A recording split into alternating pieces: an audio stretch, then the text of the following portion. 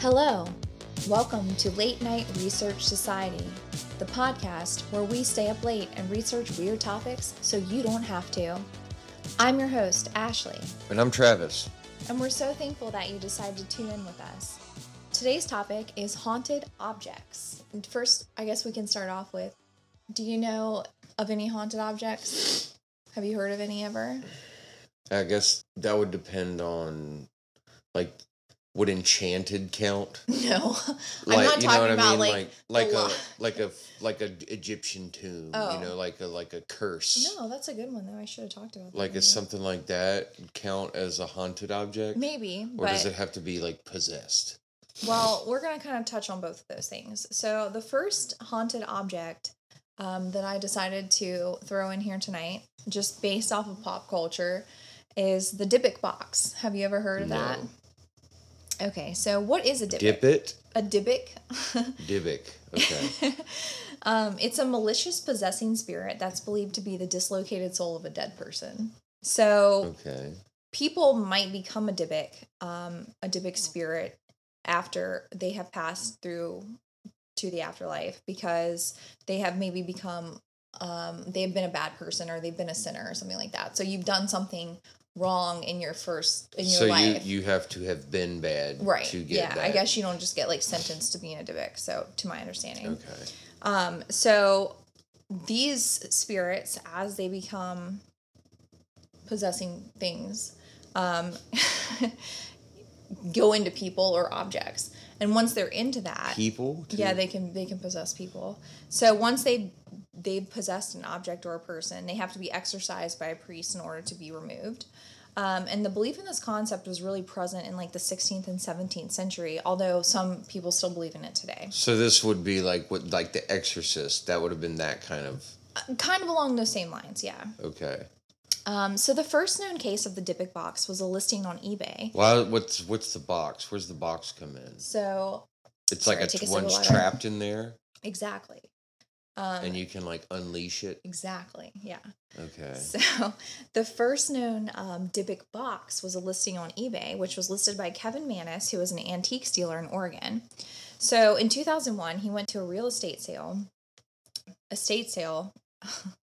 I'm really going to have to edit this. So 2001 2001 was the first? There was a 103-year-old woman who was a Holocaust survivor where he purchased what he believed to be a normal antique wine cabinet. And this woman who had passed was named Havale, and she escaped the Holocaust by fleeing to Spain during the war, where she purchased the wine cabinet. And then later, when she immigrated to the United States, she brought the cabinet with her. So after Kevin purchased the cabinet, he was approached by a family member who told him that they called it the Dybbuk box in their family, and that their grandmother had said it was never to be opened. And the grandmother had actually wanted the box to be buried with her, but it went against the rules of an Orthodox Jewish funeral, so they decided not to do that.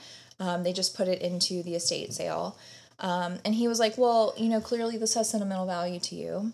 So if you want to have it, you can have it. I don't have to take it. And she started crying. She got really upset. And she was like, absolutely not.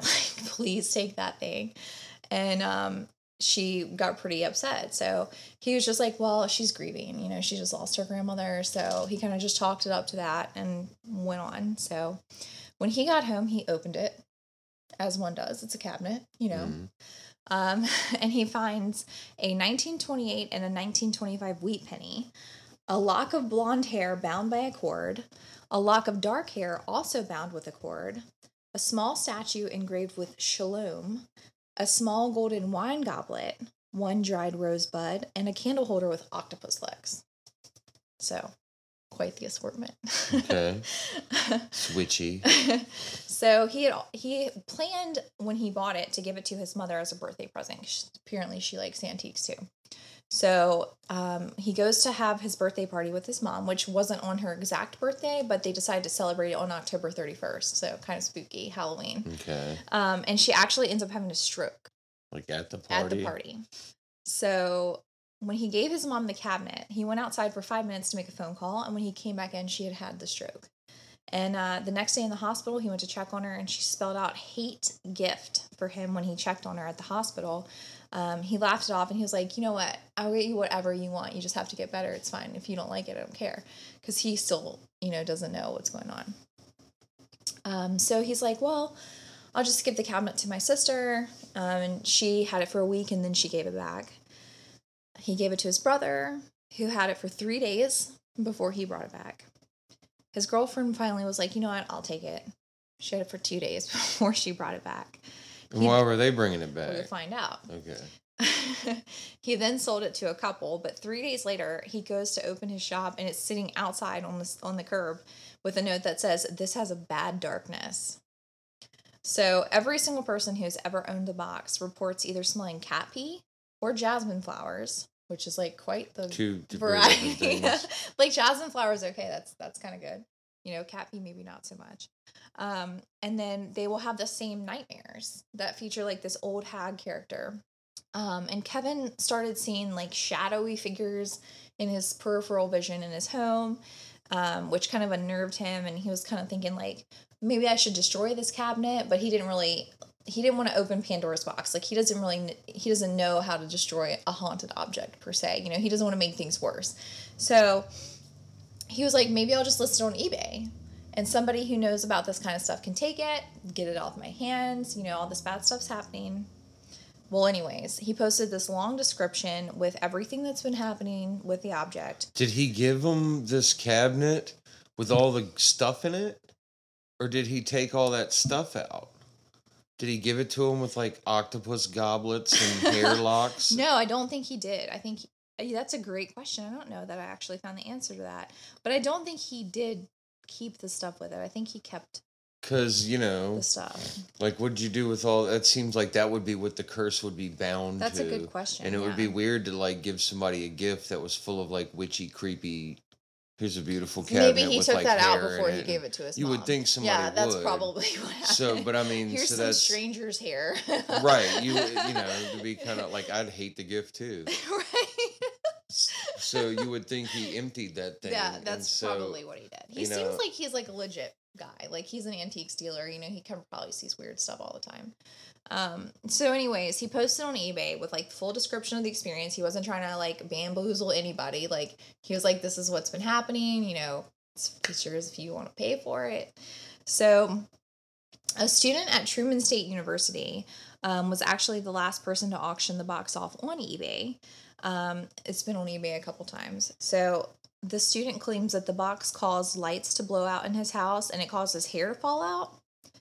And he'd been blogging about his experiences with the box, and a follower of his was Jason Haxton, who was the director of the Museum of Osteopathic Medicine in Missouri.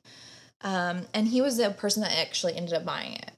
He'd been the follower, so he kind of understood what he was getting into. And Haxton said that the box ended up giving him health problems like hives. He started coughing out blood. He had head-to-toe welts all over his body. So he gives up on having it around, and he's like, this is too much. Maybe I'll just reseal it, put this Dybbuk back inside of it for good. He finds a rabbi. Everything seems like it's going well. They thought that they had sealed it. The rabbi took it The rabbi left the box with Jason Haxton after he said he sealed it, and Jason said he hid it. But then he ends up giving the box to Zach Bagans of Ghost Adventures, which is a TV show, so that he could display it in his haunted museum, which is actually where it is today. And Bagans Museum is in Las Vegas, if anyone wants to go see it. So now we use the term Dybbuk box to refer to any box that supposedly holds a Dybbuk.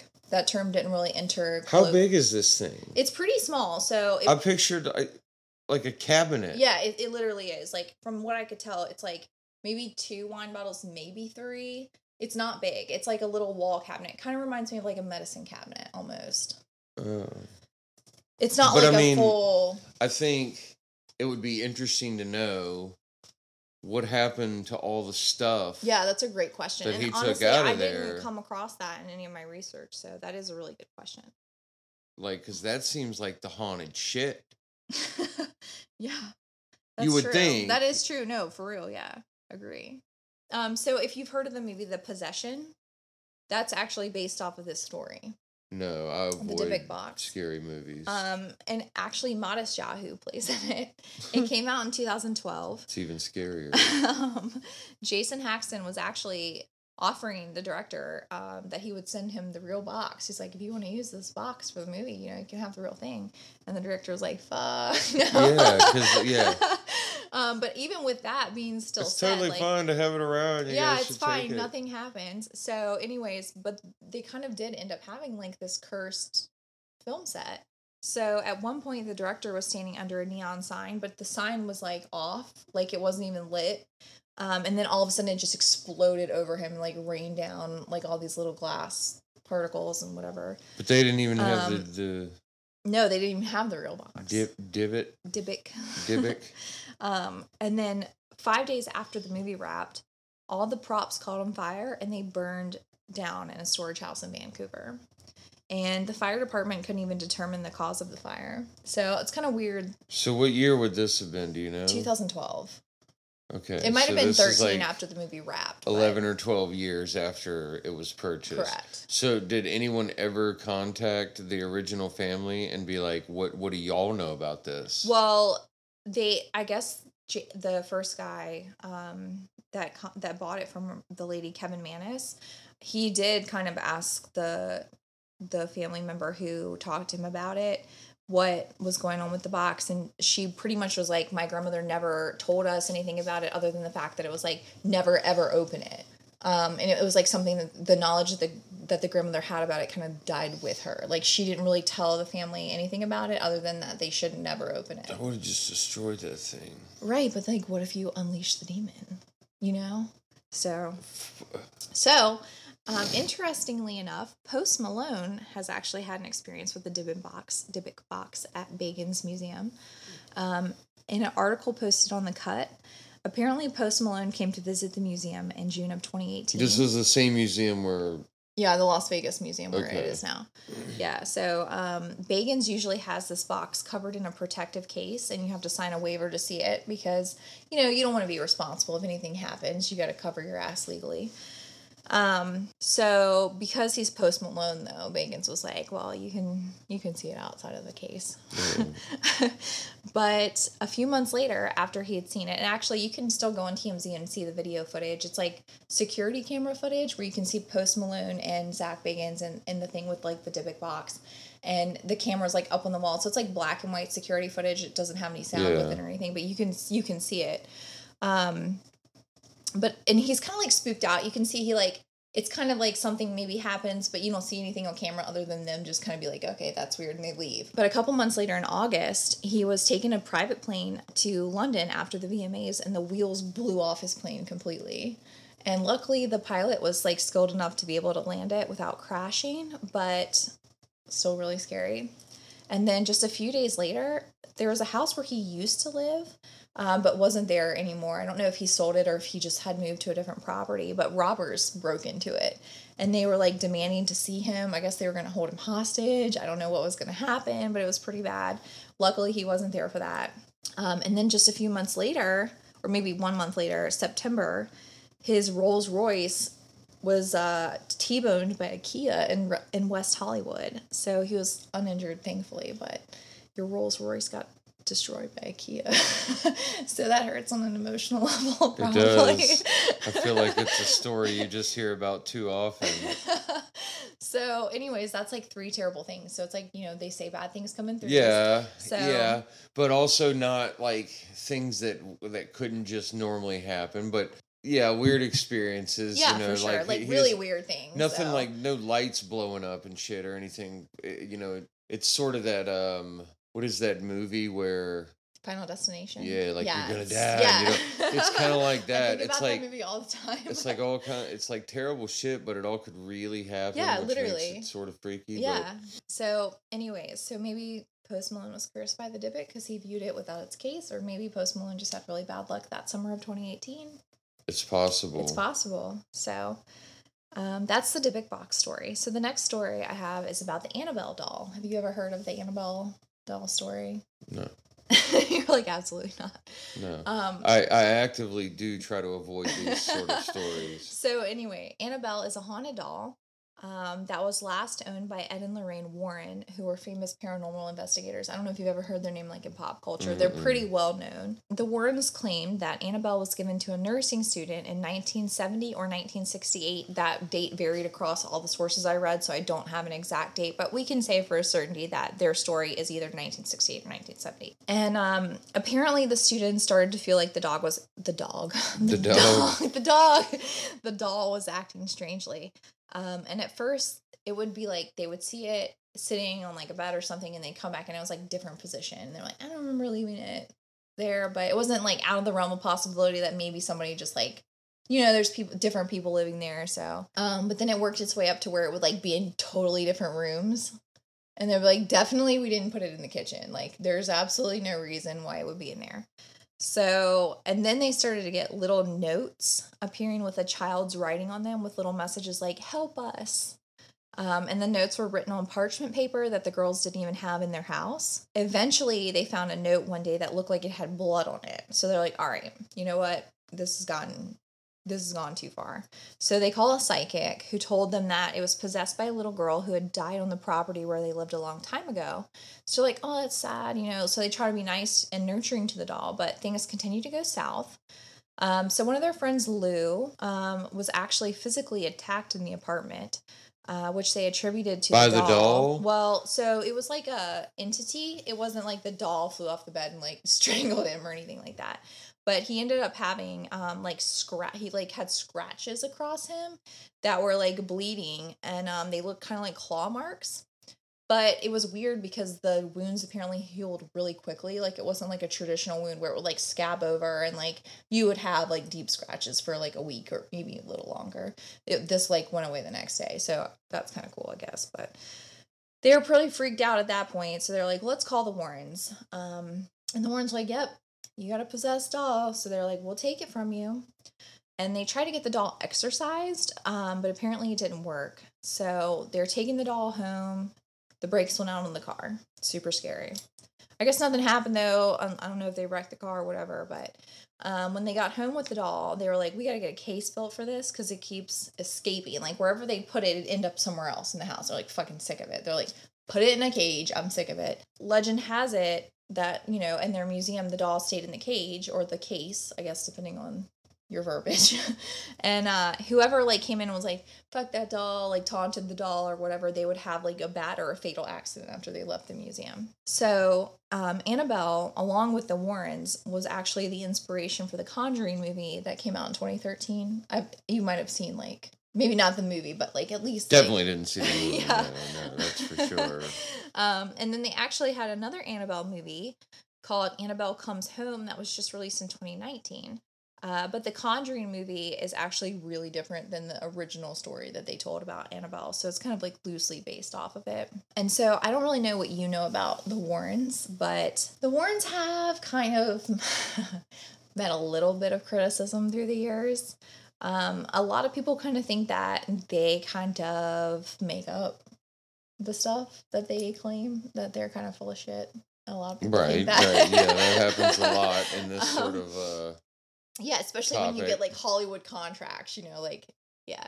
So anyway, Joseph Laycock is a Texas State University professor of religious studies, and he had some pretty interesting things to say about the Warrens and the Annabelle doll.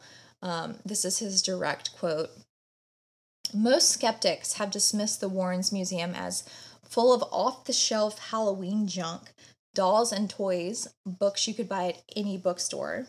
He goes on to say that the Annabelle legend is an interesting case study in the relationship between pop culture and paranormal folklore, and he thinks that the demonic doll trope popularized by films such as Child's Play, which is Chucky, Dolly Dearest, and The Conjuring likely emerged from early legends surrounding Robert the Doll, as well as a Twilight Zone season 5 episode titled Living Doll, which was also named Annabelle. Which I'm like, I can't believe that they named the doll the same thing. Like, that's too much of a coincidence for me. Like, that immediately discredits it. Actually, I think I know that Twilight Zone episode is fucked up. I've never seen any of the Twilight Zone. I think I know that episode.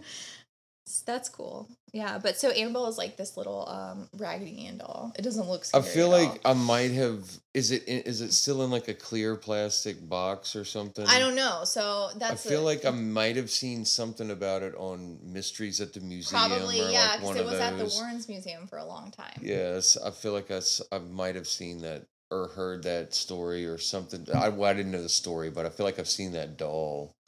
Yeah, it's pretty like you even see like dolls in Halloween stores, and you're like, even if you don't know that's Annabelle, I you mean, know that's like a creepy I doll. just think dolls just look creepy anyway. Yes, Anything that mimics human life, but like isn't quite. artificially, Yeah, yeah. it just looks creepy anyway. If someone doesn't have eyebrows, it looks like really crazy, you know. And We're all you not do, trying to talk shit about our listeners who have no eyebrows. You're beautiful, but no, in you certain know what I'm contexts, saying. right, Like right, right. it's just like striking. It's Right, something yeah. you notice right Like away, the and Mr. it's Clean. yeah, and it's like it's just a subtle thing, but Yeah. like so. I think it's really easy for anything with like a face or an Right, to inanimate be object with a creepy, yeah. face to look creepy. So anyway, the story that the Warrens released about Annabelle, that was 5 years after the Twilight Zone episode came out. So that's like pretty close. Like they could have seen a rerun and been like, you know what, I got a story. Yeah. So Laycock suggests that the idea of a demonically possessed doll allows modern demonologists, which are what Ed and Lorraine Warren claim their title to be, as like demonologists, to find supernatural evil in the most banal and domestic of places, which is interesting, I think. Sharon Hill, who is a science writer, pointed out that it was interesting that the Warrens Museum opening coincided with the release of the Conjuring movie. So she said that many of the myths and legends surrounding the Warrens have seemingly been of their own doing, and that many people may have difficulty separating the Warrens from their Hollywood portrayal. She criticized the sensational press coverage of the Warrens Occult Museum and its Annabelle doll, saying that, like real-life Ed Warren, real-life Annabelle is actually far less impressive, which I love. I love a smooth insult like that. And of the supernatural claims made about Annabelle by Ed Warren, Hill said, "We have nothing but Ed's word for this, and also the history and the origins of all the objects in the museum." Which is a good point. So I actually did try to research the original owners of the Annabelle doll, like the whole story of like the nursing student and everything like that. You can't find anything on it. Like, I mean, and you might be able to chalk that up to being like, it was the 70s, like we didn't have internet like we have now. But that's how, like, someone who has a good story that sticks is neither provable or disprovable. Exactly. So that one for me is a little bit like, that's where a lot of crypto lies, you know. So sometimes you just you get presented with an interesting story, but you know it's up to you to right. And I mean, I think we can figure all out what agree you that think. dolls can be creepy. Yeah. You know, so it doesn't, it's not too far out of the imagination. Yeah. And that's how all good conspiracy theories are. Real ass regular people can be creepy sometimes. Yeah, that's like, so true. Well, the Warrens are creepy. If you've ever seen a picture of the Warrens, they're actually really creepy looking. I can say that. They're both passed away now. Please don't haunt me. Yeah, I was saying, maybe in their bodies. Okay, so the next one I have is actually probably something that you're going to be a little bit more interested in. This is dating way back. I had to do a little bit of research about the Neolithic period here. Paleo sleuthing. That's going to be my resume title now. So this object is called the Woman from Limb. And it was found in Cyprus. It's made of limestone. It was originally thought to be a fertility goddess statue, and it's estimated to be over 3,000 years old, which puts it at the Pyramids. Chalcolithic period, which is between the Neolithic and the Bronze Age, where copper was the most common metal used. So the people in that area were known as the Cypriots, and they named the object after the town where it was found, which is Limba. And I hope that's my correct pronunciation. I'm going to go with that. That's how it's spelled. Limba. There's no actual records of an archaeological dig at that site during this period, and the actual person who found it is unknown.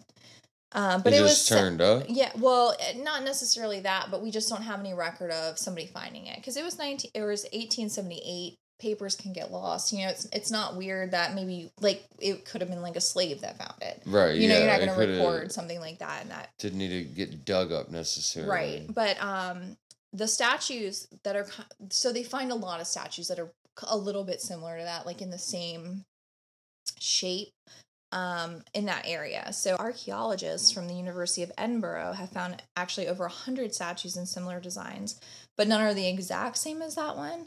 And they're all relatively cruciform, which is like a cross-shaped. And it's thought that the smaller ones were used in like burials, while the larger ones were probably more ceremonial.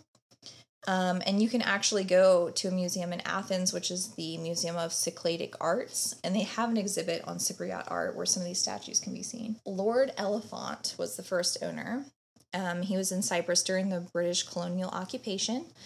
It's said that he died within 6 years of attaining the statue, and during those 6 years, 6 members of his family also died.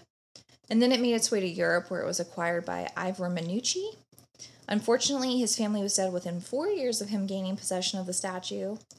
The third owner was Lord Thompson Noel, who, along with everyone else in his family, died a few years after it came into his possession. Okay, so it's bad, so it's wiping bad. people out. Yeah. Yeah. So the last person who supposedly owned the statue was Sir Alan Biberbrook, who died an even shorter period of time. His wife and daughters also passed away, which left the statue for his sons to inherit. But they had seen like what had happened with it, and they're like, hell no. So they donated it to the Royal Museum in Edinburgh. And it said that once the museum put the statue on display, the curator died within the next year. So that's really interesting history. But when you delve into it, none of these people, Lord Elephant, Ivor Minucci, Lord Thompson Noel, Sir Biberbrook, nobody has those names in any historical registers.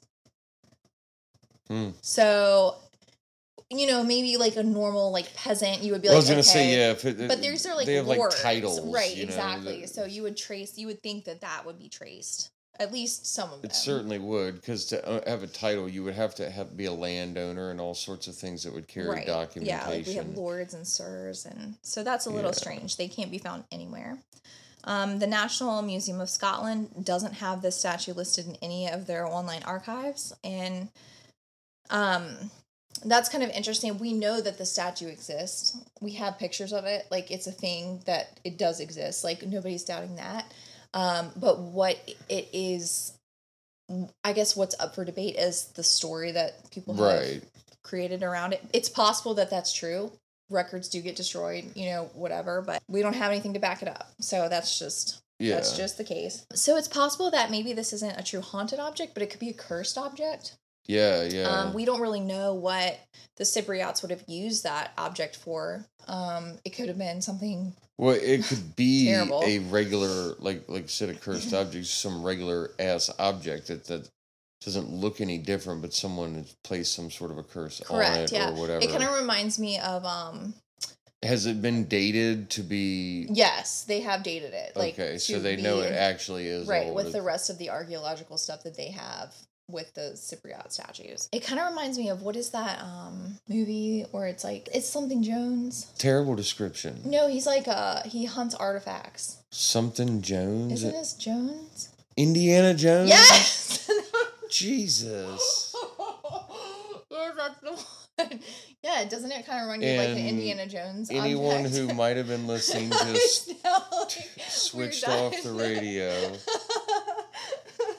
So one thing you're going to learn about me if you stay tuned into this podcast. A show about artifacts and haunted objects, and really who's the Jones? Exceptionally terrible movie descriptions.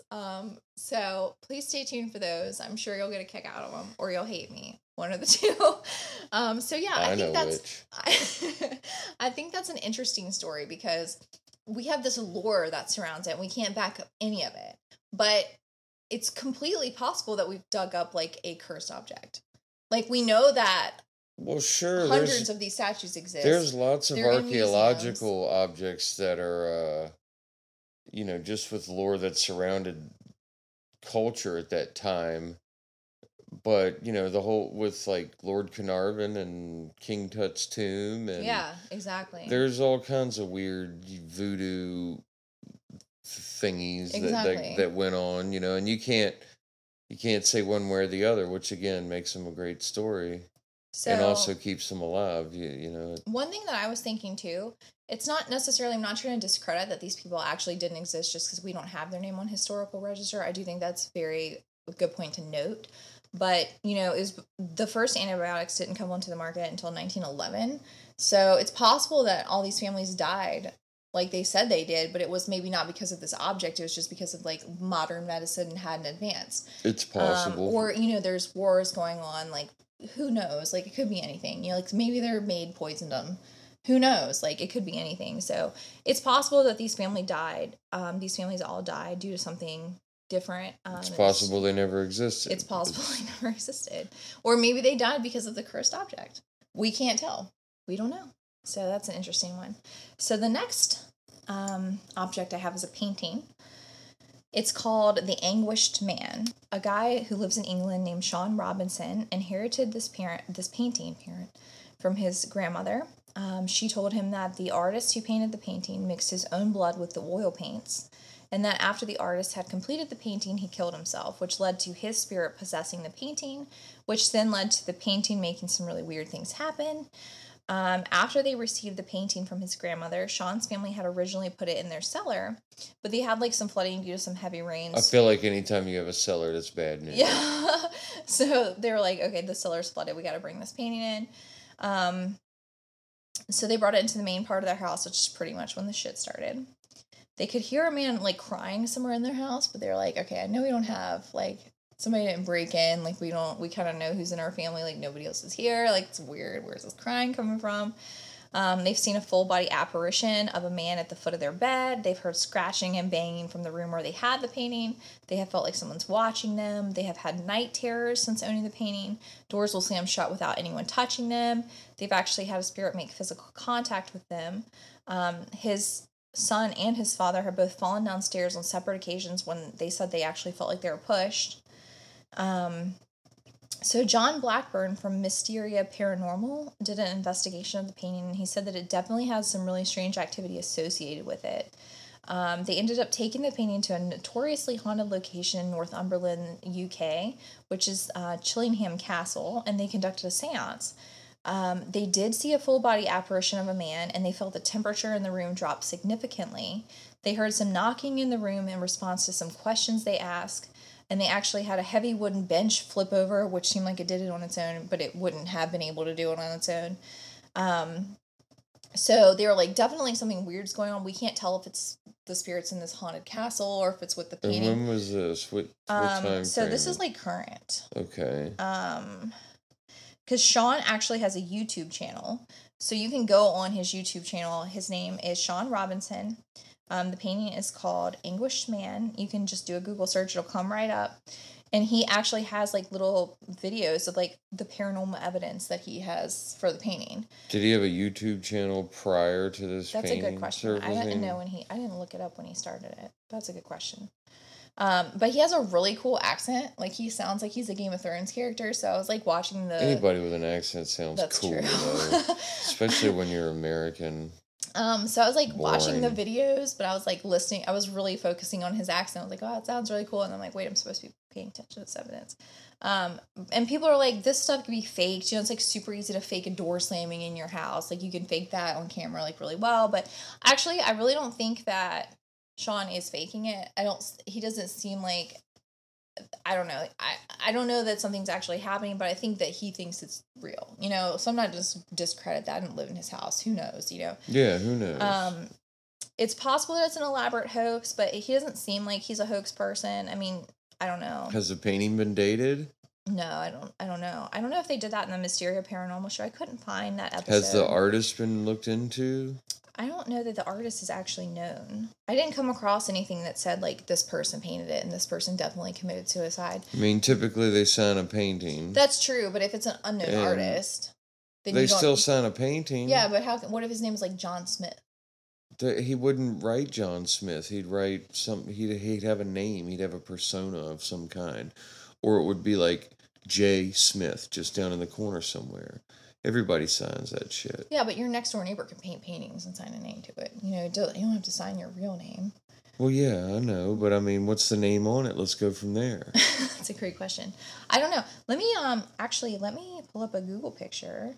Because it's current. This painting. Well, I mean, we have the technology. The Anguished Man. Let me show you what it looks like. Maybe we can zoom in and see. The Anguish Man. Wow, it's like the iPad listens to us because it's like, who is the artist? That was like literally the next Yeah, like Google it suggestion. definitely listens to us. It's the most haunted object we have. Okay, artist unknown. Reddit says the artist is unknown, so I believe Reddit. Because if you don't tell the truth on Reddit, they're going to downvote the shit out of you and vote you out of town. Okay, I got to sign in here. I don't really want to do all that. What a time we live in. I just want to show you the painting so you can see it. It's kind of creepy looking.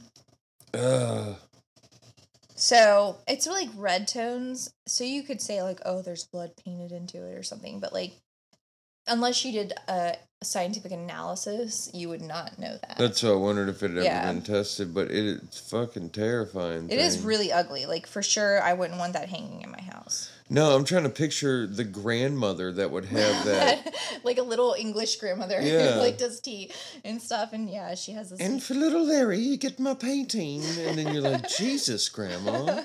Yeah, you can get notebooks and phone case. Maybe I'll get the phone case. Maybe we don't get any of that shit.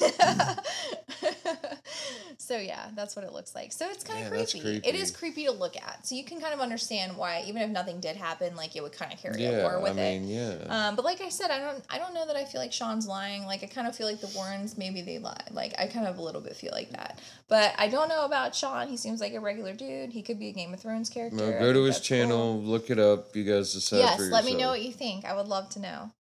If you want to see more about this painting, you could look at a TV show called Weird or What. They featured this painting. It's hosted by William Shatner, so I'm sure it's quality. I've never seen it. I'm going to look it up. Now that he's heard about this, I wanted to keep all of this a surprise, but now that he's heard about it, we're going to watch the show and we'll get back to you guys. Please let us know if you watched it. We'd love to hear what you think. So my next object is the Devil's Rocking Chair. So this is a very interesting story. The story is actually more interesting than the chair, but we'll get to that. So the chair was made famous in the trial of Arnie Cheyenne Johnson, who is known as the Devil Made Me Do It case, which was the inspiration for the Conjuring 3 movie, and it was also featured in an episode of the Discovery Channel A Haunting Show. There's a made-for-TV movie starring Andy Griffith and Kevin Bacon, so obviously quality right off the bat. Right. It's called The Demon Murder Case that came out in 1983. I hope that's on Prime Video because I'm definitely going to watch that shit. But anyways, with that aside, the case is noteworthy because it was the first time that a defense counsel has actually attempted to use the defense of a person committing a crime because of a demonic possession. So it's okay. And what time frame is this? The trial happened. I have a date here. 1980. 1980. Yeah, 1981. I guess was when the actual trial was. Yeah, the actual trial was on November 24th, 1981. So let's start from square one. The case begins with Debbie Glatzel and her 11-year-old brother David, and Debbie's fiance, Arnie Johnson. Debbie and Arnie were working up cleaning a rental property, and David was there to help them. He began to complain that an old man appeared and that he was threatening him, and Debbie and Arnie were like, whatever, you're literally just trying to get all this work right now, it's so irritating. They're like, we're just gonna go, fine. But when they left, David Stoll was like, this man is here, and he is not cool. He'd cry during the night. He'd say the man had come. He described the man as a man with big black eyes, a thin face with animal features and jagged teeth, pointed ears, horns, and hooves. So the Glatzels were like, fuck that. They called a priest out. They're like, help us relieve David's symptoms because this shit is off the chain. But that didn't work. So over the next couple months, things just got worse. David gained 60 pounds, which I thought was kind of crazy. Like, I could gain 60 pounds in 2 months if you gave me enough donuts, but whatever, maybe it relates, maybe it doesn't. His family members had to stay with him through the night because he was too scared. During the night, he would suddenly wake up growling. He'd speak in a weird hissing voice. He would quote the Bible and Milton's Paradise Lost, which I had to Google. But Milton's Paradise Lost is an epic poem about the biblical story of the fall of man with Satan tempting Adam and Eve. It was written in the 17th century. Eventually, the apparition began to appear to David in the daytime too, but it would appear as an old man with a white beard and a flannel shirt. So the family felt like they had to figure something out because it was getting out of control. They decided to call Ed and Lorraine Warren to come help them out. When the Warrens first met with the family, Lorraine said that she saw a dark cloud around the boy, and she was able to ascertain that they were working with a very negative entity. The Warrens really felt like they were dealing with a dangerous situation here because David talked a lot about stabbing, murdering. So like they called the police to like, just let you know, like this kid is really trying to do a murder. And that was in October of 1980. Red hand marks used to appear on David's body, and he would complain that something was choking him. The Warrens and the family conducted 3 lesser exorcisms on David, which 4 priests were in attendance for. And during these, David would levitate and allegedly gave the names of 43 separate demons that were possessing him. Arnie would also plead with the demons to leave David and enter him instead. During all of this, there was a rocking chair that would on its own levitate and also disappear for periods of time. Both Lorraine and David said that they could see the devil sitting in the chair. Anyways, it seemed like the exorcisms were pretty successful and that they had helped David. But shortly after, Arnie was in a really bad car crash where he lost control of the vehicle. Luckily, it was unharmed, but he decided that it was time to do something about these damn demons. And apparently now they're interested in him. They've left David alone. So, on the rental property where all of this began, there's supposedly an old well where the demon lived. The Warrens allegedly told Arnie not to mess with that well, but he did it anyway, and he came face to face with the demon. Arnie says this is the last time that he remembers completely being lucid until after he commits the murder. So things got bad enough where David and Arnie decided to move out of the house where they were living with David and her parents. Debbie worked as a dog groomer for this guy named Alan Bono. What murder? We'll get to that. We'll get to that. They were able to rent an apartment from Alan Bono. So she started to think that they brought the demon along with them because Arnie would start to say that he could see the beast and he would growl just like David had. So on February 16th of 1981, Arnie calls out of work and he goes to visit Debbie at the dog salon. Alan Bono apparently likes to party, so he's like, hey, let's go out to lunch. He's drinking, everybody's pretty drunk. Later on during the day, Alan and Arnie gets into an altercation, and Arnie stabs Alan while growling like an animal. Kills Alan. So Arnie's attorney was Martin Minella, who entered a not guilty plea due to reason of demonic possession. The Warrens were like, definitely, they agree with this. The attorney planned to fly in experts as well to subpoena the priest who had performed the exorcisms, but the judge was like, absolutely not. He rejected that plea. He's like, this is ridiculous. You're making a joke out of my court. He argued that there'd be no surefire way to prove a demonic possession and that any testimony was not based in science. So the attorney had to settle on using self-defense as the reason for the stabbing. So November 24th, 1981, Arnie Johnson found guilty of first-degree manslaughter and sentenced to 10 to 20 years in prison, which he actually only served 5 of. When he gets out, marries Debbie. So, I guess you could say that has a happy ending. I don't know if he got rid of the demon. I don't know. They don't talk about that. Yeah, that sort of just... that just went away in jail, I guess. Sidetracked and then just fizzled off. So anyway, a book called The Devil in Connecticut was written by Gerald Brittle, was released in 2006. And David's brother, Carl, sued the author, saying that his brother was mentally ill and was exploited by the Warrens. And one of the priests from the Bridgeport diocese, I think diocese, is that how you say it? Yeah. Also said that while they did investigate the case, they didn't actually do any exorcisms.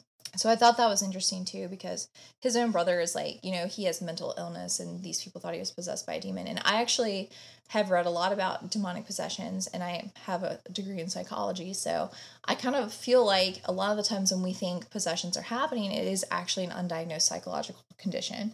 And I think that, maybe there is a tie over there. I'm not saying that I don't believe in possessions, but I think there is maybe a little bit of connection between the two. So I could see where, like, later on down the road, they're like, actually, David has mental health problems. Like, he's not possessed by a demon. The mind can create incredible things. And I do think that it's possible that the Warrens were trying to exploit this situation, Sure, that's how they make money. Exactly. So anyways, Zach Bagans, the owner of the Haunted Museum, actually ends up purchasing the chair from Carl for $67,000, which is a great deal. You sell a chair for $67,000. Yeah, I mean... the chair disappears. What if it just disappears? You just bought it for $67,000, now your chair's gone. Well, it probably doesn't disappear. That's the whole... He knows it doesn't. So Carl was like, I'm moving. This is a family heirloom. I'm not taking this shit. So it apparently has stains still on it from the holy oil that Ed Warren used during the exorcism. And apparently just hours after Zach purchased the chair, Lorraine Warren passed away. And she actually passed away on April 18th, 2019. So that lets you know, like, how actually current this is. And according to Carl, anyone who sits in the chair is cursed, and also the chair gives you severe back pain. But to be fair, it's an old rocking chair. It's an old rocking chair. Yeah. So, yeah. I don't know. It's not a Serta. Right?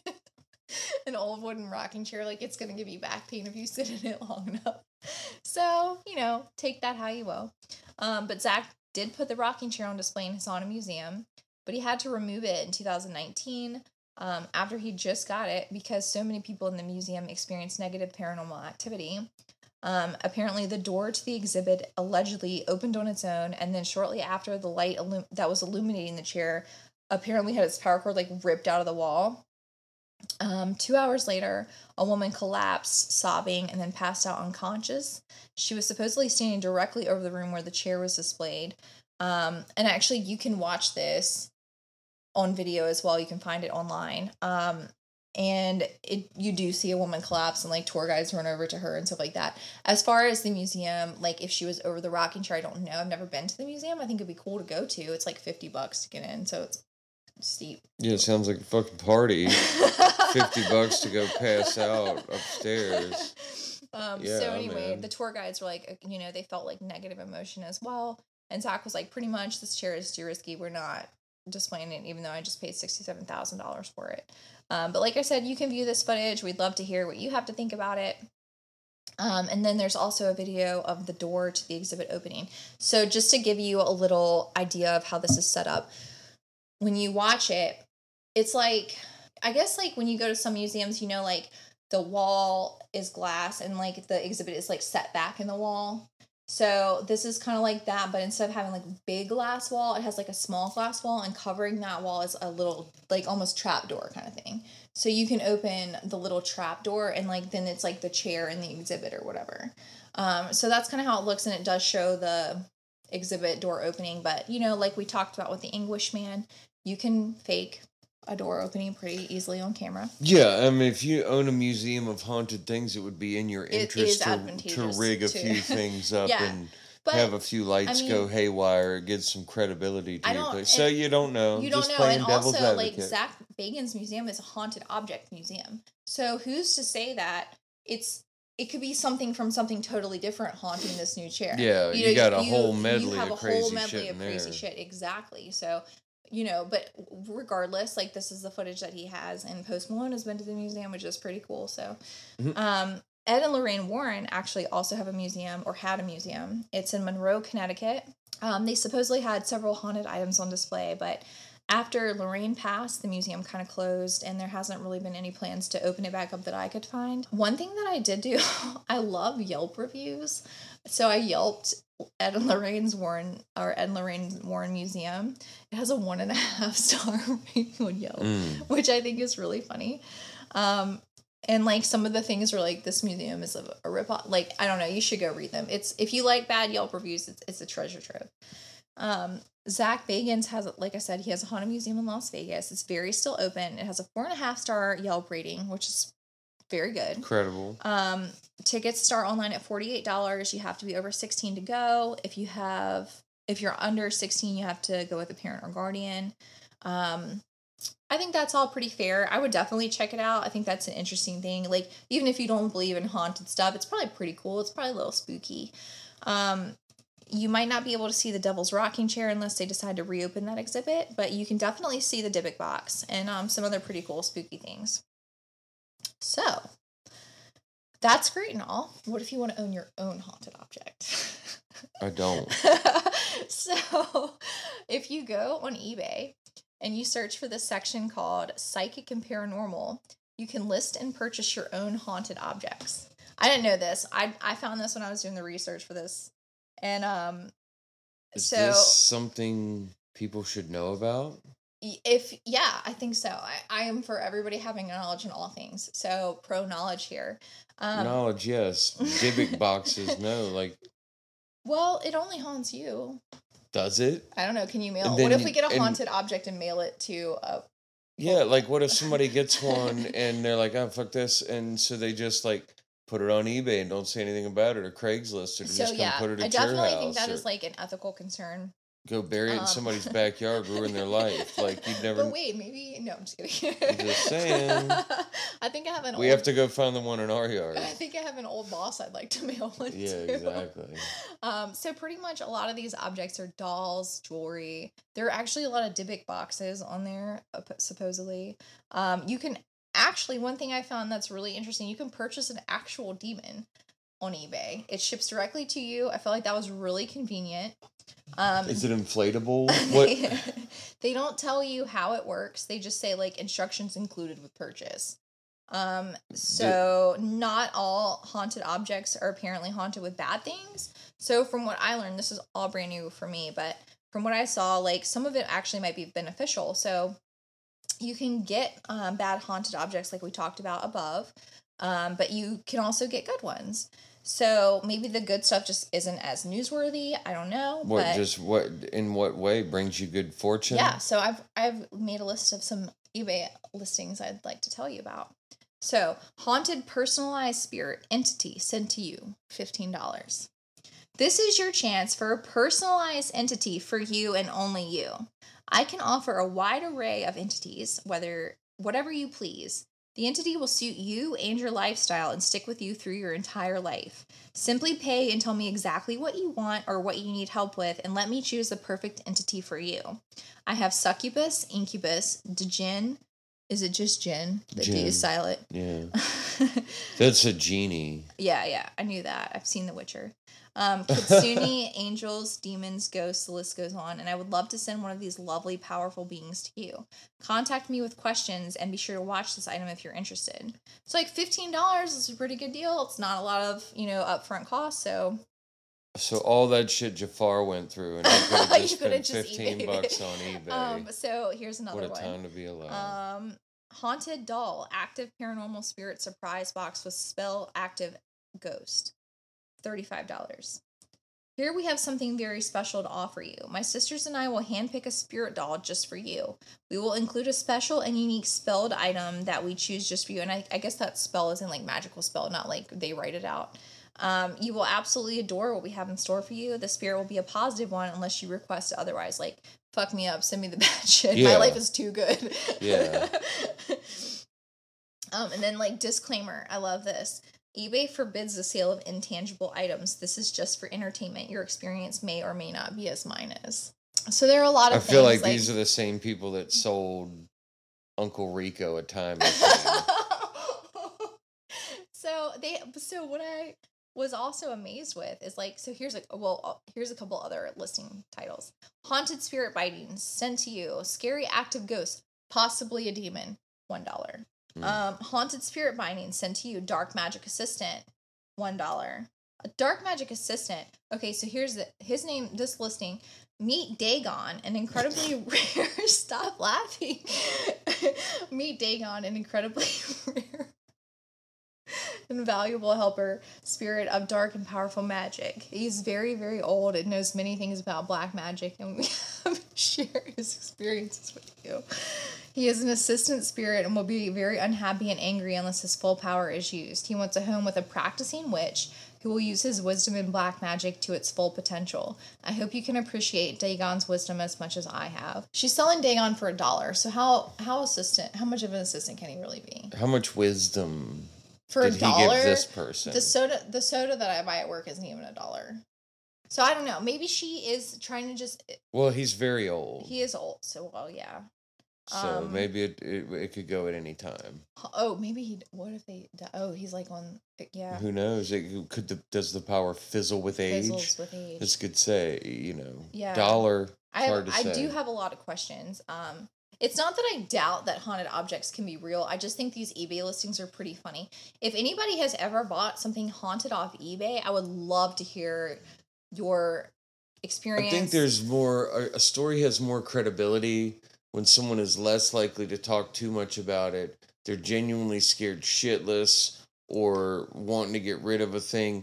Trying to make money, telling people you can propagate and sell these things. Now, somebody's going to fucking write in on this thing and be like, fuck be you. furious. They're going to be like, one star. I really do make these Dagons. And if you do, that is so cool. Like, I think that's fucking sick. Like, I wish I could make haunted shit like that too. I just don't have that in my personal experience.